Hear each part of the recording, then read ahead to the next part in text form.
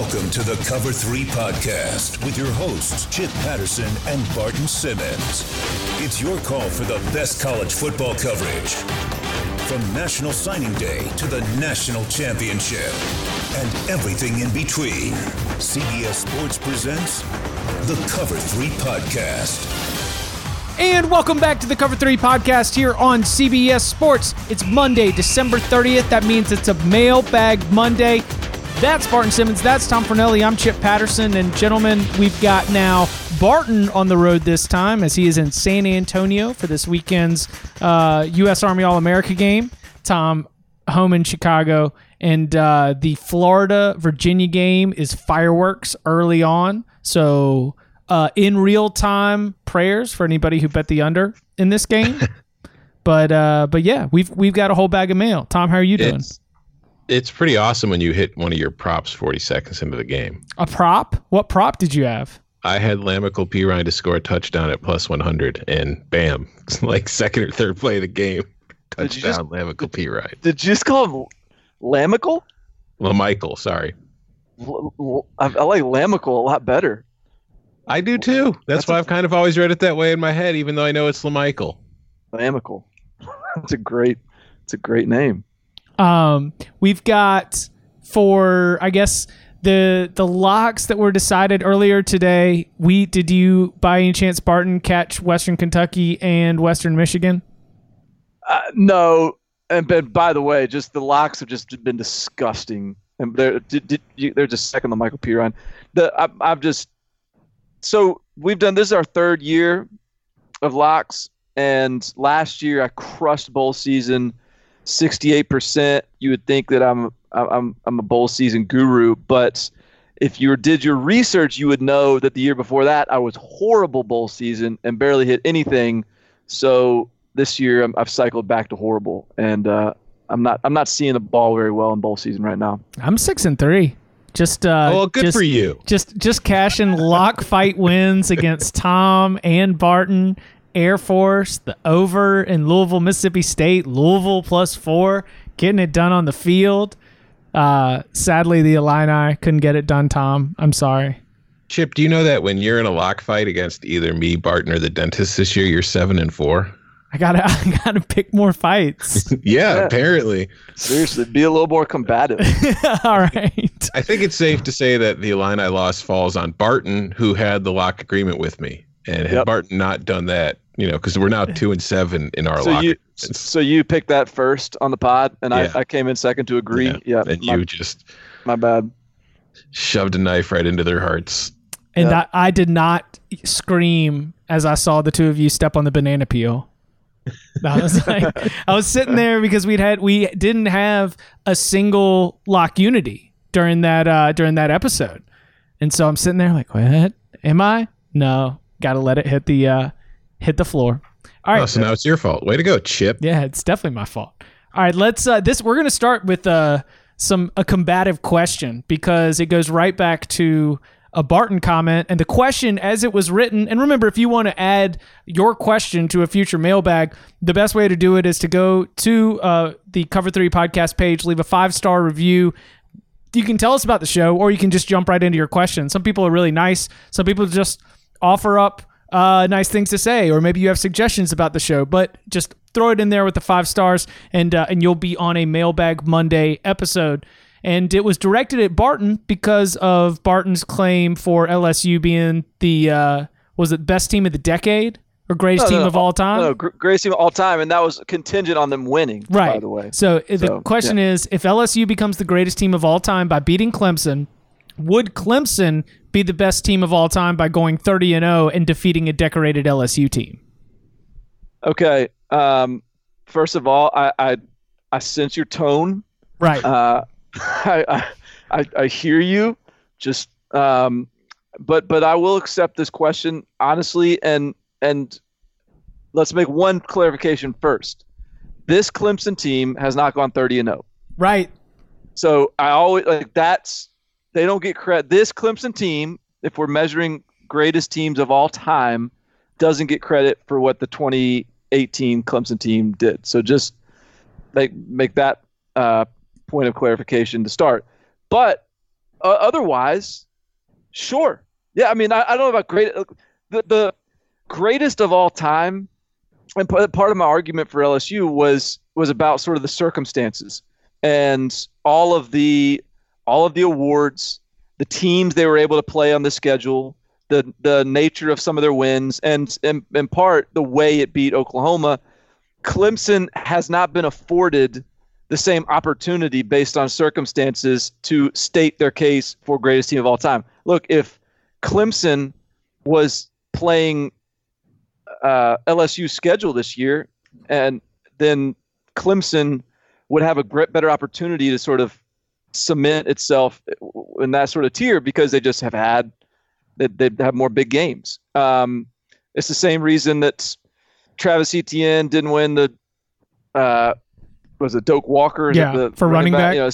Same reason Trevor Lawrence isn't the Heisman finalist. Same reason. Like, it's just they're blowing teams out. It's the same reason we never talk about Clemson this year, because those guys are sitting in the second half. And so, if we felt like they were doing that against a really good ACC, then yeah, they would have a case for greatest team of all time. So I say all that, and then if they go and they beat LSU, and especially if they beat LSU handily, which I don't expect, but even if it's a thriller, an all-time game, which seems more likely to me, then they get to be absolutely in that conversation. I'll accept that because they've been dominating teams. And when you compare Clemson's resume with the national title and with beating a team like LSU against some of the other teams that are going to have that case, other than the 1888 Yale Bulldogs, then I think you could make that case. But again, it's not. The reason I talked about LSU in that light is because of all these circumstances surrounding this specific team, and how this game presents an opportunity for them that I don't think that Clemson has on the surface. I will say this. If Clemson beats LSU in this game, I don't think they're in the running for greatest team of all time for the very reason you said, because 30-0 over 2 years is, the team in a single year. I don't think you could say that this Clemson team was any better than last year's Clemson team, considering who Clemson beat in last year's playoff and how badly it beat both of those teams in those games.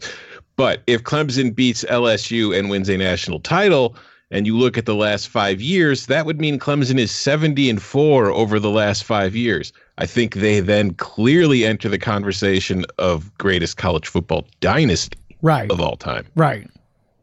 Which I think I would rather have than just greatest team, honestly. I think last year's team was better. Yeah. That is my starting point. I just think if we're going with I don't even think this year's Clemson team is the greatest Clemson team of all time. Like, if we're just doing conversations about trying to pick the GOAT team from this run, the 2015-2016 team had Deshaun, and you had Mike Williams, who was awesome. Deion Kane was on those teams. Wayne Gallman was your running back there. But I think that I would rather have senior year Christian Wilkins, junior year Dexter Lawrence, junior year Cleveland Farrell, senior year Austin Bryant on that defensive line, and then so many of the other pieces that are still around for this year's team. So, I get your point, and I would rather 100% by a matter of if I was a fan, because aren't we assuming this guy's a Clemson fan? I would assume that. Okay. As a fan, I would rather have the dynasty. I'll say this though, if even all that said about Clemson's regular season schedule and just how it doesn't really afford them some of the same spotlight opportunities that it afforded LSU, if this Clemson team beats Ohio State and LSU in the playoffs, good God, there will never have been, nor maybe will there ever be, I don't know, a 1-2 playoff back-to-back win like those two, and that would be pretty good resume bullet point. No doubt. Next question. Bobby A from NJ asks, what is next year's had a great bowl win and now we overrate them for next year? It's a great question. Yeah. I like that question. But is it I mean, it's a little we can't really do this yet. So I guess we can always make an addendum after the fact and make a footnote and change it. But I think to this point, it's clearly North Carolina, right? Ooh. See, I was leaning more towards Texas A&M? No. I'm not falling into that trap. No, I was leaning more towards the win we saw earlier today with Louisville, where I think the way Louisville played against Mississippi State and just how they, looked at times under Satterfield, I think that which kind of falls in line with what you're saying with North Carolina, in an ACC conference that is so desperate for a second team. I think Louisville is going to be a very popular dark horse pick, but I think you're right. I think North Carolina could definitely slide into that conversation too. 55 is a big number to put on the scoreboard during the bowl season. That's going to draw some attention, no doubt. But I think the fact that North Carolina played Temple kind of lessens that. Whereas even though I don't think Mississippi State was very good this year, the fact that Louisville did that against an SEC team is going to, give them more quote unquote, street cred when it comes to trying to figure that out next year. Does Notre Dame fall into that conversation, especially if Tommy Rees gets the promotion? Now we get the announcement this week that Ian Book's coming back. Are you going to talk yourself into, or is the general public going to talk itself into putting Notre Dame maybe up in that top 8 type spot? Well, yeah. Like, so what is an overreaction to an 11-2 Notre Dame that's 1 year removed from the college football playoffs, or I guess 2 years removed at the start of next season? Like, unless people are picking Notre Dame to win a national title next year and all over the place, and that's a trendy national title pick, then I don't know that's like, if they underachieve next year, it'll just be underachieving based on reasonable expectations. I mean, they return a bunch. Like, Notre Dame should be good next year. And No, go ahead. I'm sorry. I didn't mean to interrupt. No, go ahead. I was just going to say, I was just looking at Notre Dame's 2020 schedule to see, what's in way. And do you know who they're hosting on November 7th in South Bend? Clemson. Yep. Yeah. Junior year, Trevor Lawrence. Oh, that's going to be it. Because, you look at the start of Notre Dame's schedule. They start with Navy, and they get Arkansas, Western Michigan, Wake, Wisconsin at Lambeau. I forgot about that game. Stanford at Pitt, Duke. There's a pretty decent chance that both of those teams are undefeated heading into that game. I'm going to start the Notre Dame hype already. I'm going to overreact right now.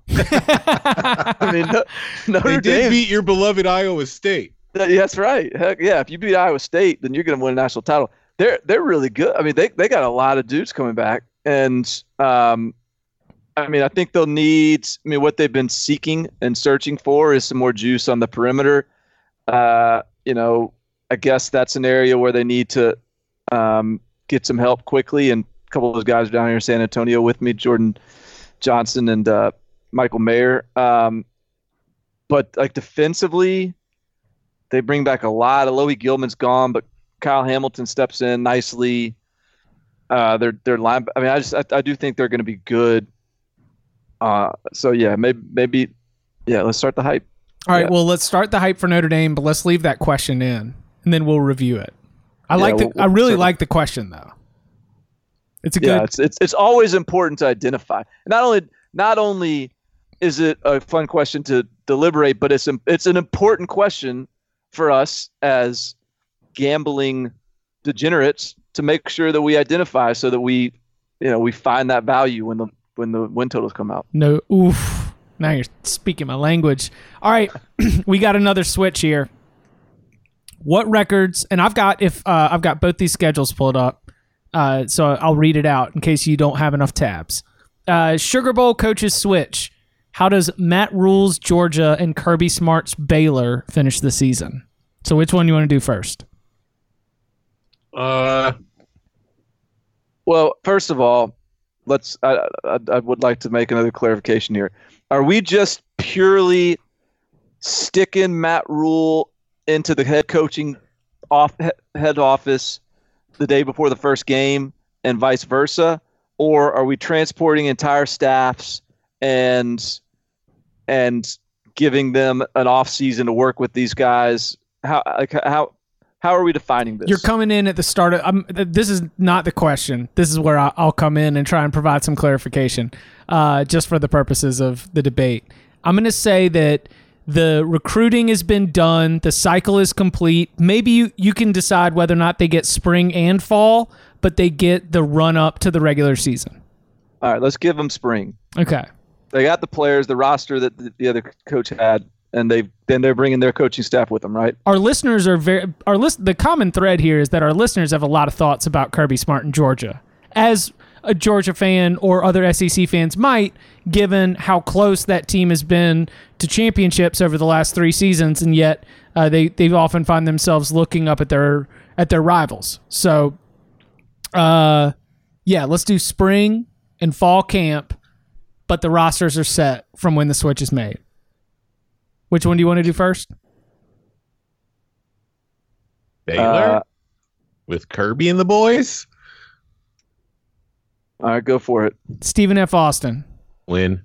UTSA. Win. Rice. Win. Iowa State. It was a 23-21 win. At home, though, right? At home. Win.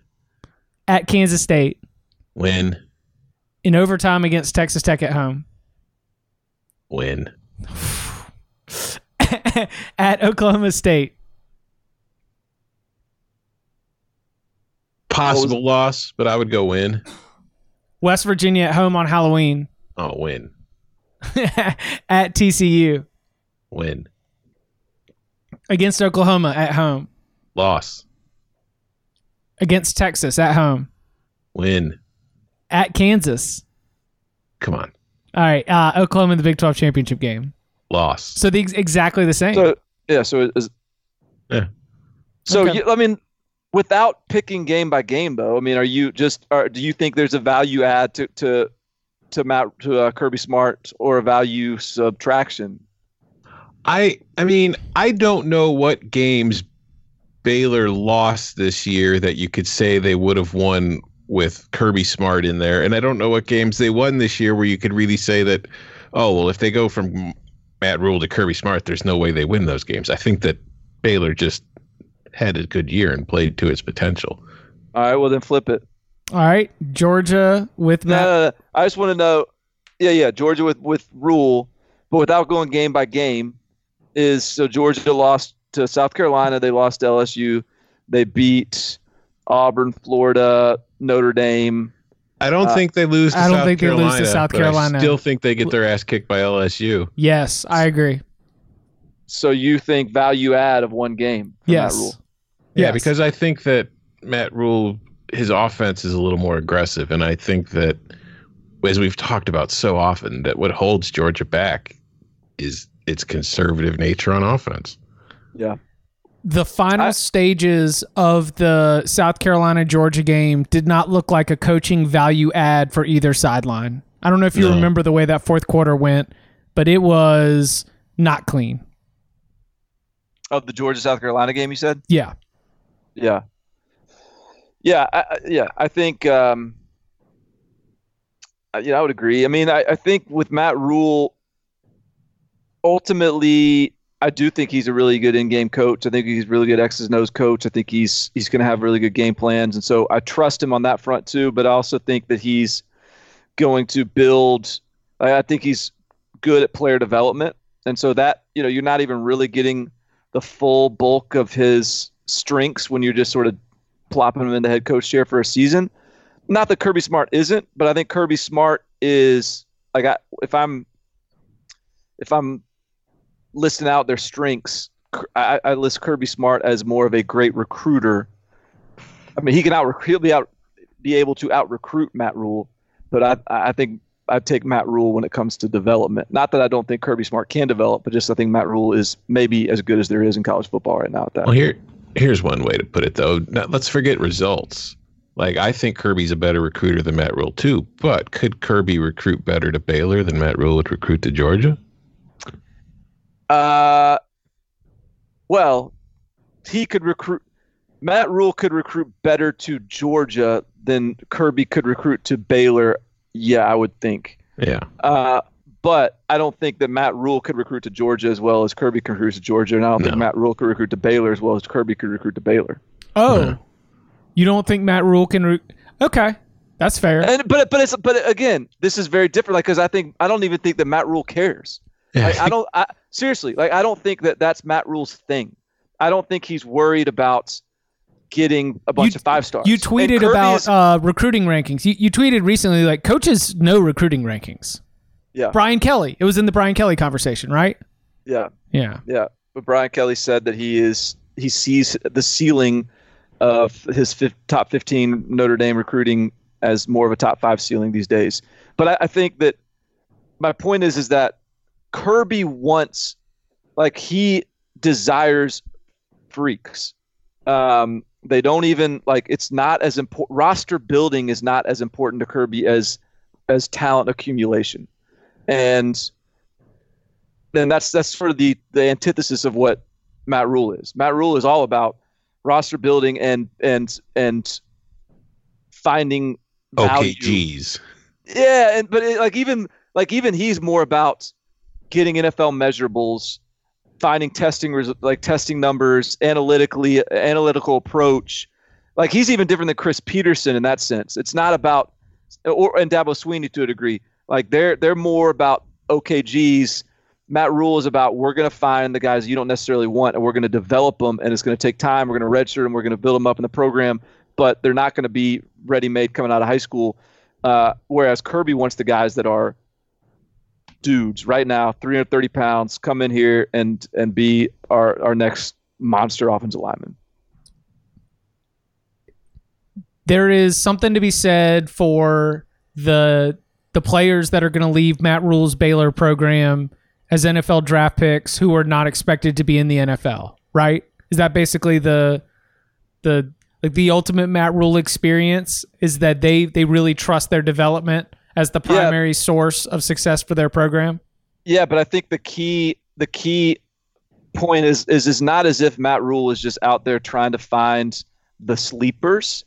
They recruit players to that program that they think are future pros.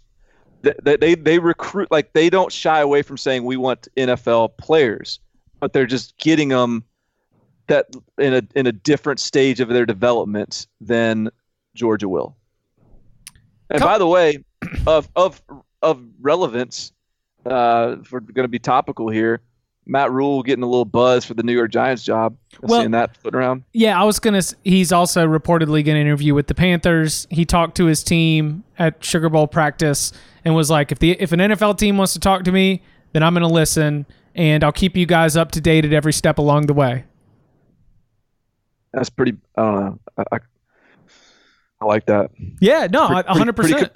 Pretty commendable. I had to write about it this morning for CBSSports.com, and I said that where most coaches would have ducked the topic, it seems as though, because the story came from players. Players were like, oh yeah, we got these alerts on our phones about Coach Rhule, potentially interviewing with the Panthers. And so a couple hours later at practice, Matt Rhule, before the practice started, sat down and addressed it head on. And then the reporters got to talk to the players and hear their take on it. And the 5 defensive players that were made available as part of the Sugar Bowl media availability were all like, no, it's cool. We respect him. He said he'll let us know. So going for transparency, man, it's different. Matt Rhule's a different cat. We've known that. Yeah. And he's also said that if he is going to leave for the NFL, it's got to be like a perfect job. And so the question is, are Carolina and the Giants right now a perfect situation that would kind of pull him away? Carolina, I'm going to go no. Giants, I think maybe if he was able to handpick his GM, maybe. But right now, this isn't an NFL podcast, but isn't right now Gettleman stays? I don't know. I haven't paid that close of attention. I think I thought I saw the reports that Gettleman is staying at least for another. I mean, I don't know if it was phrased like this, but it sounded like at least for another year.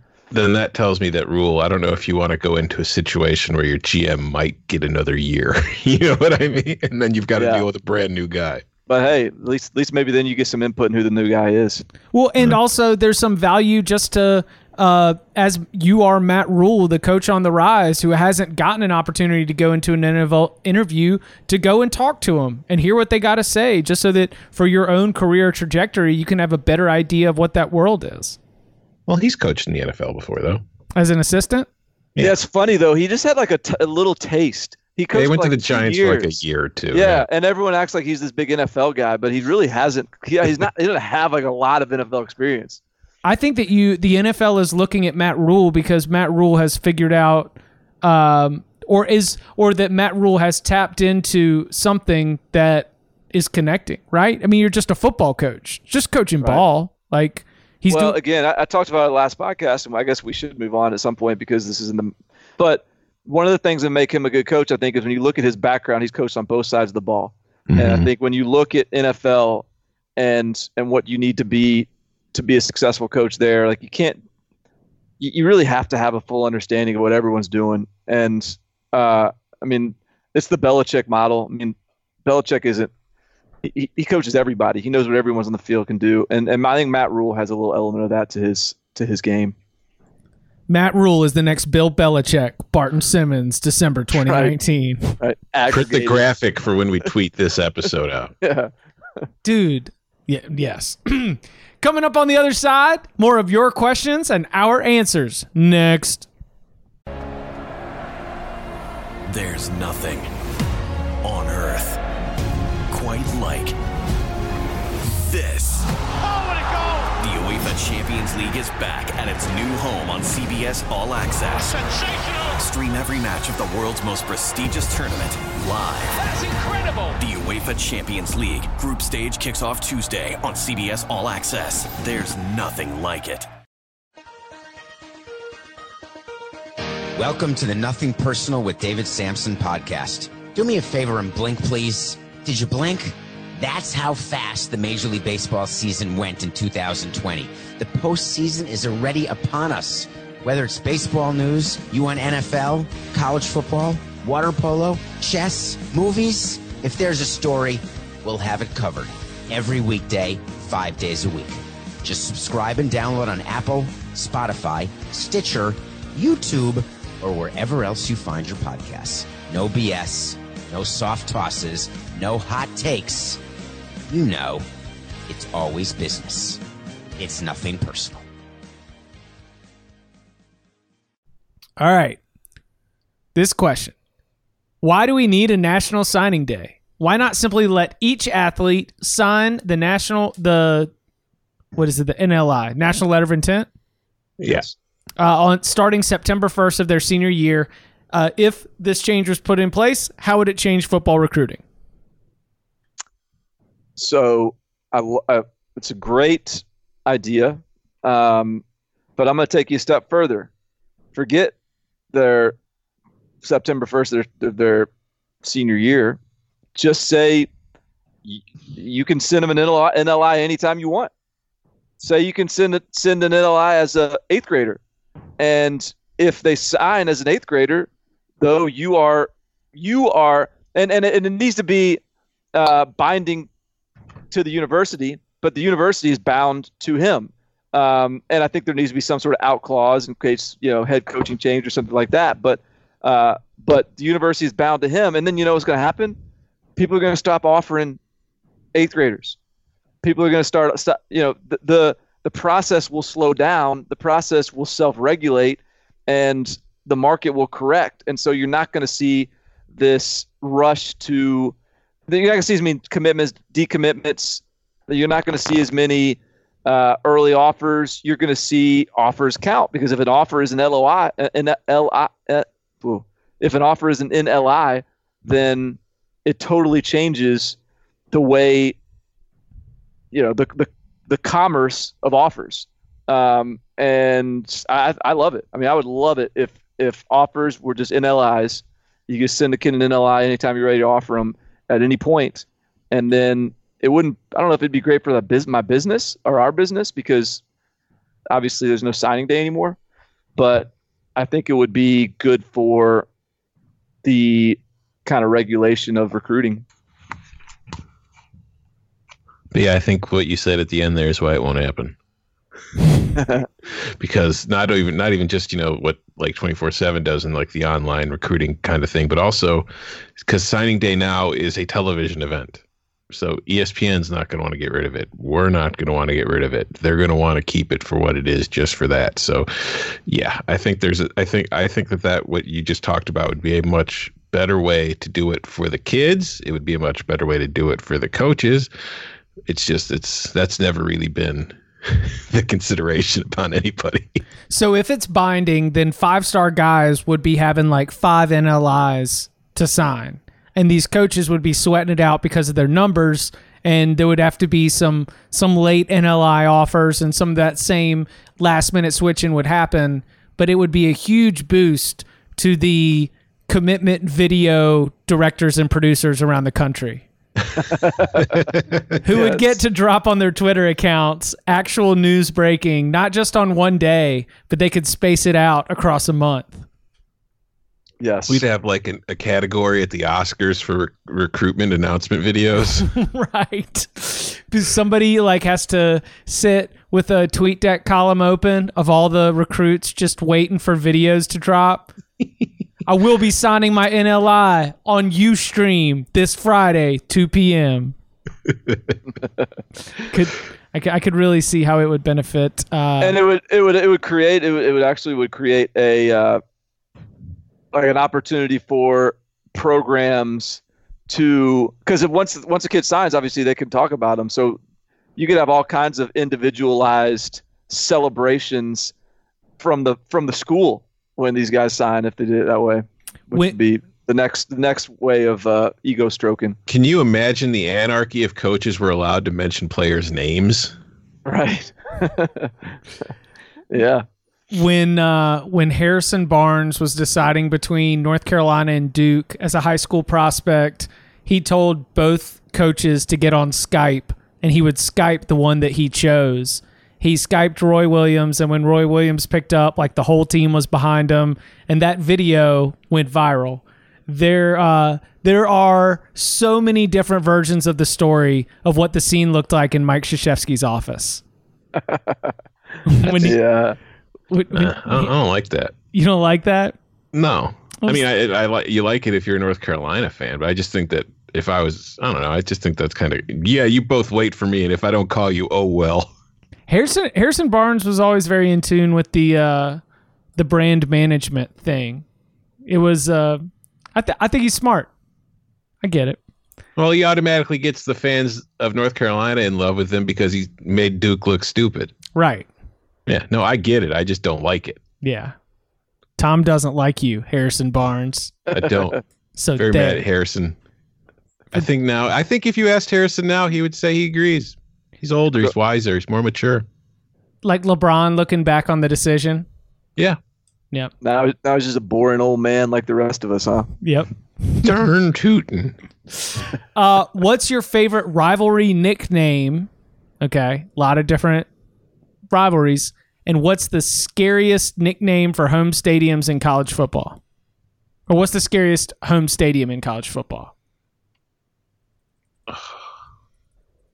What's is New Mexico State the Pit? There's one of those. Doesn't one of those New Mexicos have the Pit? The Pit was the basketball arena, I thought. Yeah, I think it's basketball. In Albuquerque, like Utah, right? The Pit I thought was the basketball arena in Albuquerque. The Pit, yeah, the Pit is the University of New Mexico basketball arena. Mm-hmm. I've always liked the Pit. In high school we played a place, Lincoln County High School it was the Pit. It was like a little bowled-in stadium. It had this great reputation as a big-time atmosphere, and it was called the Pit. And I think that's a pretty good spot. But I'm gonna go with the Muss, Salt Lake City. Yeah, Utah students are pretty awesome. The Pit's got me thinking about late nights on a Thursday and Friday in March now, because God knows the only time I was ever watching a basketball game at the Pit was when it was an NCAA tournament game. I don't know. As far as best rivalry names, I mean, it's not the name of the rivalry. Good old fashioned hate. Who's good old fashioned hate? Is that Georgia Tech? Yeah. Yeah, that's on there. That's a pretty good one, even though the rivalry isn't very good. I think I love. It's not really the name of the rivalry, but I love the world's largest outdoor cocktail party. Mm. And you're sad that it's not around anymore. That you can't call it that. Oh, I can call it that. I just did. And the cops ain't here. Cops ain't here. So are you standing by Red River Shootout too? Oh, hell yeah. Yeah, I feel like we need to try to keep that alive. And I made the joke the other night during Oklahoma State Texas A&M that if Texas Oklahoma is the Red River Shootout, then Oklahoma State and A&M should be like the Red River Knife Fight or something. Let's see. What about, does the Territorial Cup not do it for you? No. 2 Arizona schools fighting over territory. I mean, that's the thing. Sounds like a sailing event or something. Yeah. I mean, I don't know. Like the Iron Bowl's a cool name. Apple Cup's a cool name. Yeah. Battle for the Keg of Nails. See, that's an awesome trophy. Okay, but that's the name of the rivalry too. What's the Wisconsin? Is that the Wisconsin? What's Wisconsin, Minnesota? Paul Bunyan's axe. Paul Bunyan's axe. That's a great one. That's pretty legit. You're playing for Paul Bunyan's axe. And then you get to go take the axe from the other sideline, as opposed to just taking like a statue. Right. You go take like a mythical axe. I'll take that one. What about home field advantages? Tiger Stadium in Baton Rouge? What are we asking? What's the scariest home stadium? We know what the least scariest is, Chip. North Carolina, Kenan Stadium. Yeah. That comforting baby blue. It's in nurseries across America and a football stadium in Chapel Hill, North Carolina. Well, those angry Argyle patterns. They got a pretty unfrightening one in Nashville. Old Dudley Vanderbilt. Field. Just like open the gates. Come SEC fans, opponent SEC fans, come into our home and just fill it up. So it's just SEC home games for every opponent. And you could say the same about both of Illinois' Big Ten schools. They're awfully friendly to opposing fans. I was having a conversation with somebody who works for the Peach Bowl who's from LSU and was discussing the event of LSU fans drinking Nashville bars dry of vodka by like 11 a.m. That's remarkable. That happened? Yeah. That's good effort. Wisconsin fans do that to people too. Yeah, they do. Best home field advantage. I just think LSU at night in Baton Rouge is still. I've never been. That's a bucket list item for me, but I think that's got to be the one. All right. I think that I know our answer, and so I'm only going to bring it up as a matter of current events, and maybe I don't know our answer. The question is, what are your opinions on the new Star Wars, and can we get a Star Wars pod after the bowl season? Nope. And nope. That's what I thought. Yeah, I mean, that's a nope for me too. Are you guys not Star Wars guys? I am not a Star Wars guy. I make fun of the Star. I don't get it, and I think that for me, it's a thing that like I did not see Star Wars until I was already 21 years old. Like I didn't grow up watching it. I didn't see it. My roommate had the childlike wonder wasn't ingrained in you. Yeah. So like my roommate had all the original trilogy on VHS, and he went home for like, summer break, and I stayed because I was working, and I was like, okay, well maybe I imbibed in a couple substances and said I'm going to watch these movies, and to me it was like there's nothing special about it. It was the same. It's like the same movie I'd seen a million times. And to me, it's always struck me as a B movie with a blockbuster budget. And go ahead. No, I just don't get the fascination with it at all because there's nothing about those movies that seems special to me. Yeah, so I've not seen any Star Wars since like the first 3 or whatever. I mean, I think I maybe only saw 2 of the first 3. I'm not a big sci-fi guy. I'm not a big superhero person either. Because I'm not big on stuff that I can't really like see happening. So if I'm watching a bunch of little like aliens walking around and like making alien noises, and then that's hard for me to get on board with it. I respect all you Star Wars folk, but I can't really get dialed into it. I'm just more of I need stuff that I can believe. And I mean, for me, like I saw the originals, and then like shortly after that is when the prequels came out, and my friends liked it, and the prequels came out. So I was like, all right. So I went, and I saw them with them, and God, those movies were horrible. And then the latest 3, I saw the first one, and that was okay. Then the second one, I got about 45 minutes in until like Carrie Fisher was floating in space like dead. And I was like, all right, I'm done. I'm checking out, moving on. And I have not seen the third one yet. And I have always felt like Star Wars is just like Frozen or what are those little yellow guys called? The Minions? Yeah, it's like Frozen and Minions for like adults. Because it's really just a marketing thing. I mean, if you're on Twitter now with like that one show on Disney Plus, that Mandalorian, I don't know anything about the show, but I've seen 1,000 screenshots of Baby Yoda. You know what I mean? It's just meme content. It's just a content mill at this point where they're just creating something for people to put on social media. And that's how I see it. And I see everybody just kind of falling into the trap and saying that it's good. And I doubt it is. I bet you it's just pretty average. I was a Star Wars kid. I had the action figures. I loved the movies. I read the books that were like outside of canon. I played the video games. Whoa, Chip! I have seen. I think I've not seen The Mandalorian. I don't have Disney Plus. So why'd you get a big nope up front? Sounds like you're all in on this stuff. No, I'm all about Cover 3 podcast in 2019 and 2020. So. Have I seen the third one of the new one? No. And are we going to get one? No. I don't. Here's the difference.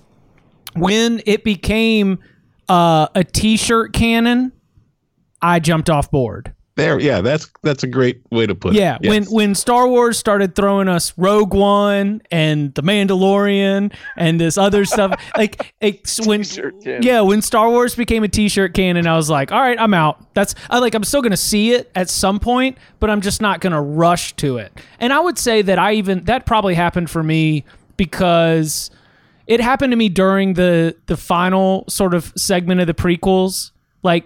I was really hyped about the Phantom Menace, and then I think by the second one, because the Phantom Menace also brought about video games, like new Star Wars video games.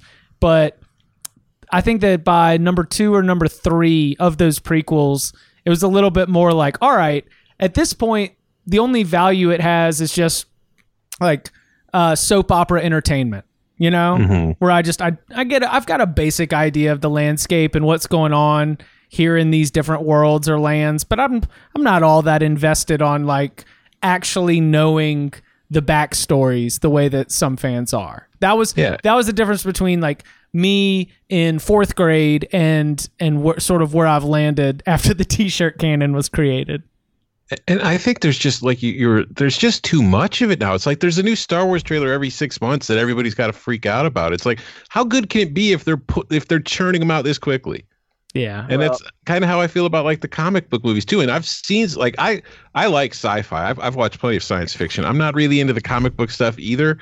I've watched a few of those like Marvel movies, and that I've enjoyed them. It's just. They kind of all run into like they all bleed into one another, and it's kind of like you're watching the same movie over and over again. It's like, man, I don't know how anybody can watch this same story 55 different times. Well, watch the 2-star reviews flood in because people that are going to give us 2-star reviews for hating Star Wars because they're Star Wars fans, or they're going to give us 2-star reviews because they hate Star Wars and we talk Star Wars for 20 minutes. Listen, if you like them and you love them, keep watching them. I don't judge you for it. I'll make fun of our colleague Sean Wagner-Magoo for liking them because I just like making fun of Sean. But if you like it, just keep doing it. That's fine. It's not for me, man. Yeah. It is that I only have but so much space. I only have but so many gigabytes available on the hard drive right now. Like, if you want to go Game of Thrones, I could talk to you for the next 3 hours. I see. That was another one where it's just at some point it became too much. Hit critical mass. Started drowning in the deep end. Had to get my floaties on and get out. All right. Let's go to the Big Ten.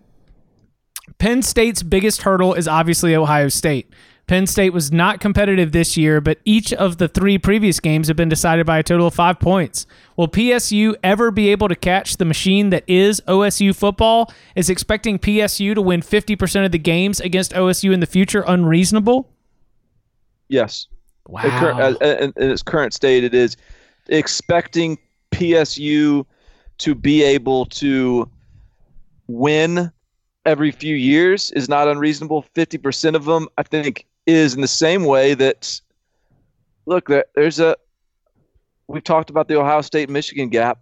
The Ohio State-Penn State gap is no different. Penn State's recruiting at a really high level, but they're not recruiting at Ohio State's level. And Ohio State currently is a program that is getting the most out of its players. And when you're getting the most out of the best players in the country, you're going to be really hard to beat. And so, I mean, Penn State is climbing the mountain, but we're not there yet where I'm going to have 50, like where every game's a toss-up expectations. I just think we're at the point where Penn State's very competitive with Ohio State, and they can sneak up and beat them every maybe every 4 years or something. Yeah, I think 50% is based on where everything is now. 50% is probably a little optimistic. I would say maybe get them 33% of the time. You should feel good about yourself. So should they feel bad for where they're at? I mean, this is a weird thing to think about because I don't think you should feel bad about it. But at the same time, Penn State fans obviously want to be competing for Big Ten titles. They want the playoff berths. They want the college football playoff berths. And it's just, this isn't a program that, I know they've have a long, well, it didn't end well, but they had their proud history with Joe Paterno. But at the same time, this is still a program that, has really only won 2 national titles in its history. It had some unclaimed titles like the 1981 and then 1994, but the rest of that was from the 1910s. And it hasn't actually won a national title like a recognized one since 1986. So yeah, I was going to say, I don't think it has a recognized title as a Big Ten member. No, it definitely does not. And so it's if you're going 10-2 and 11-1 and just being like that, I feel like that's kind of better than I think a lot of people, the narrative is behind what Penn State has been as a program, or what a lot of people think it was. So I think you're still in a pretty good spot. But you're not Ohio State, nor do you even have Ohio State's history. So none of that suggests that you can really beat them. That's not to say it's impossible. It's just there's not a lot of evidence that shows it'll happen. And now Penn State fans are going to be mad at me. So, all right, what about Penn State or Michigan? Who is closer to Ohio State? Penn State. I think Penn State too. Yeah. Yeah. You could see, you can see it. I don't know. You can see it in there somewhere. Like Michigan, we don't really. You could see it with Gross Matos and Micah Parsons. And but Michigan's had those guys too. Like Michigan's had Rashawn Gary, Devin Bush, and all those guys last year, and Chase. But I think you just see. I don't know. I mean, Ohio State's been more competitive with Penn State's been more competitive with Ohio State than Michigan has, and Penn State also does have a win against Ohio State that Jim Harbaugh does not. Mm-hmm. And it has the division title and the conference title that Michigan hasn't had. So, yeah, I think it's just, you mentioned the players it does have. The problem is Ohio State has 10 of those guys, whereas we're thinking Penn State's 2 or 3 or 4, or Michigan's 2 or 3 or 4. It's like everybody on Ohio State is those guys. I just think, I don't know. I feel like I say this about James Franklin in a lot of different settings or a lot of different contexts, but he's just too analytical. He's too self-aware. I think Jim Harbaugh is just like, all right, things aren't working for Ohio State. We're gonna bear down even more and do what we've been doing even harder. Whereas James Franklin, I think, is such if it's not clicking and he stalls climbing this Ohio State mountain, he's gonna figure out a different way to do it. I just think he's going to be too analytical, he's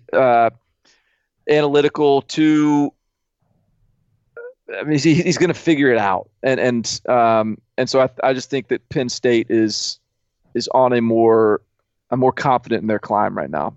I will also say that, speaking of Franklin and his ability to change, or his willingness to change things when he needs to, this is with no inside info, but I just feel like when his OC left for the Old Dominion job, he wasn't really begging him to stay. Well, he was. I mean, he had a lot of history with Ricky Ronnie, and so I think he was, and so I think that there was. I think and Ricky Ronnie's a great recruiter as well, but I don't disagree that it's probably not all bad to get sort of some fresh new eyes. blood in there. Yeah. How popular would a live stream video that only focused on Nick Saban during football games? No cutting to the field, no breakaway segments, just unfiltered video and audio of Nick Saban. I'm not an Alabama fan, quite the opposite, but cannot get enough of his sideline personality. WDE Frank. War damn Eagle Frank. He's not an Alabama fan, but he sure loves watching Nick get mad on the sideline for some reason. I mean, there is the megacast where you can watch.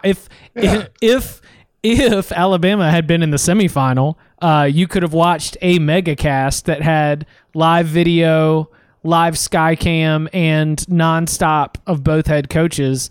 I just don't think you're going to get the audio. The audio would be the best. That's the thing. I would need the audio for it to be worth anything. If I'm just getting the video, I don't care. I'd rather watch the football game. Or give me the audio in the coach's box. Like when Rich Rod is throwing a hissy fit. I want some of that stuff. Would you rather have would you rather listen in on the actual headset line, or would you rather just listen to any of the conversation within the coach's box? You hear it all if you're on the headset line. At least you hear it all from one side of the ball. The head coach can usually flip to both, but I would want to hear it just because I think sometimes I'll just when I was my what would have been my senior year, I played a fifth year. What would have been my senior year, I tore my ACL in the spring, so I sat out that year. But I was sort of I sat in the box, the coach's box with a headset, and I charted plays, and I sort of helped the coaches at the defensive staff up there. And I could hear the headset. And I just got to say, granted, this was Ivy League football. And so maybe there's a much higher brand of coaching going on somewhere, but it was very uninspiring. Like some of the conversations that were being had on the headset, in terms of the decisions on calls, especially when I heard some of the offensive ones, and what they were deciding between when they were making those decisions. It doesn't always come across as super highbrow stuff.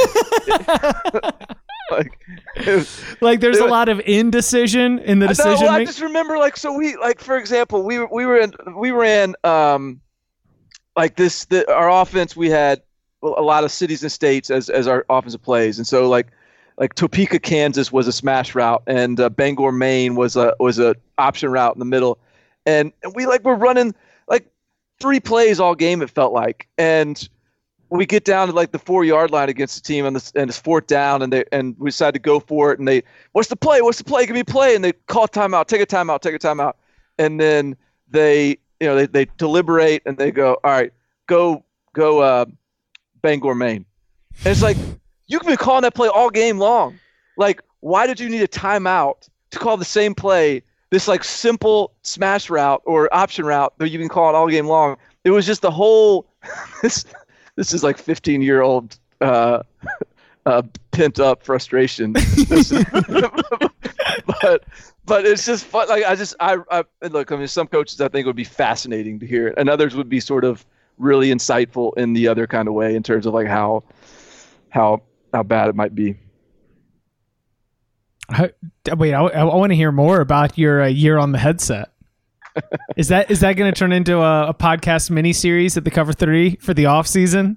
No, I think you run out of material real quick. Because they keep calling the same 3 plays. Yeah, exactly. Yeah. Well, anyways, I'm not going to go on a tangent. There's Today on Barton in the Booth, one time a coach said something funny. Right. How many cans can one staff dip if one staff could dip cans? We could go through. Hey, those New England coaches could go through some dip. I'll tell you that. Oh man, good stuff. All right, you can see Barton. He'll be coming up this weekend at the All-American Bowl in San Antonio.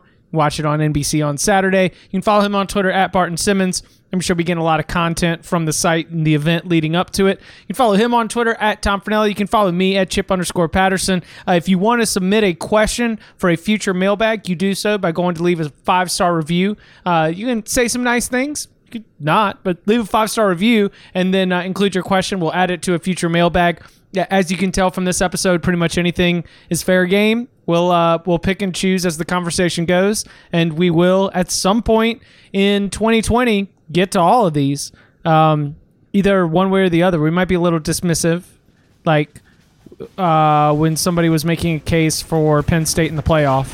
So, sorry. We didn't answer that. That got answered on the field. They didn't make it. Gentlemen, let's do it again later this week. Thank you very much. Thank you. Later.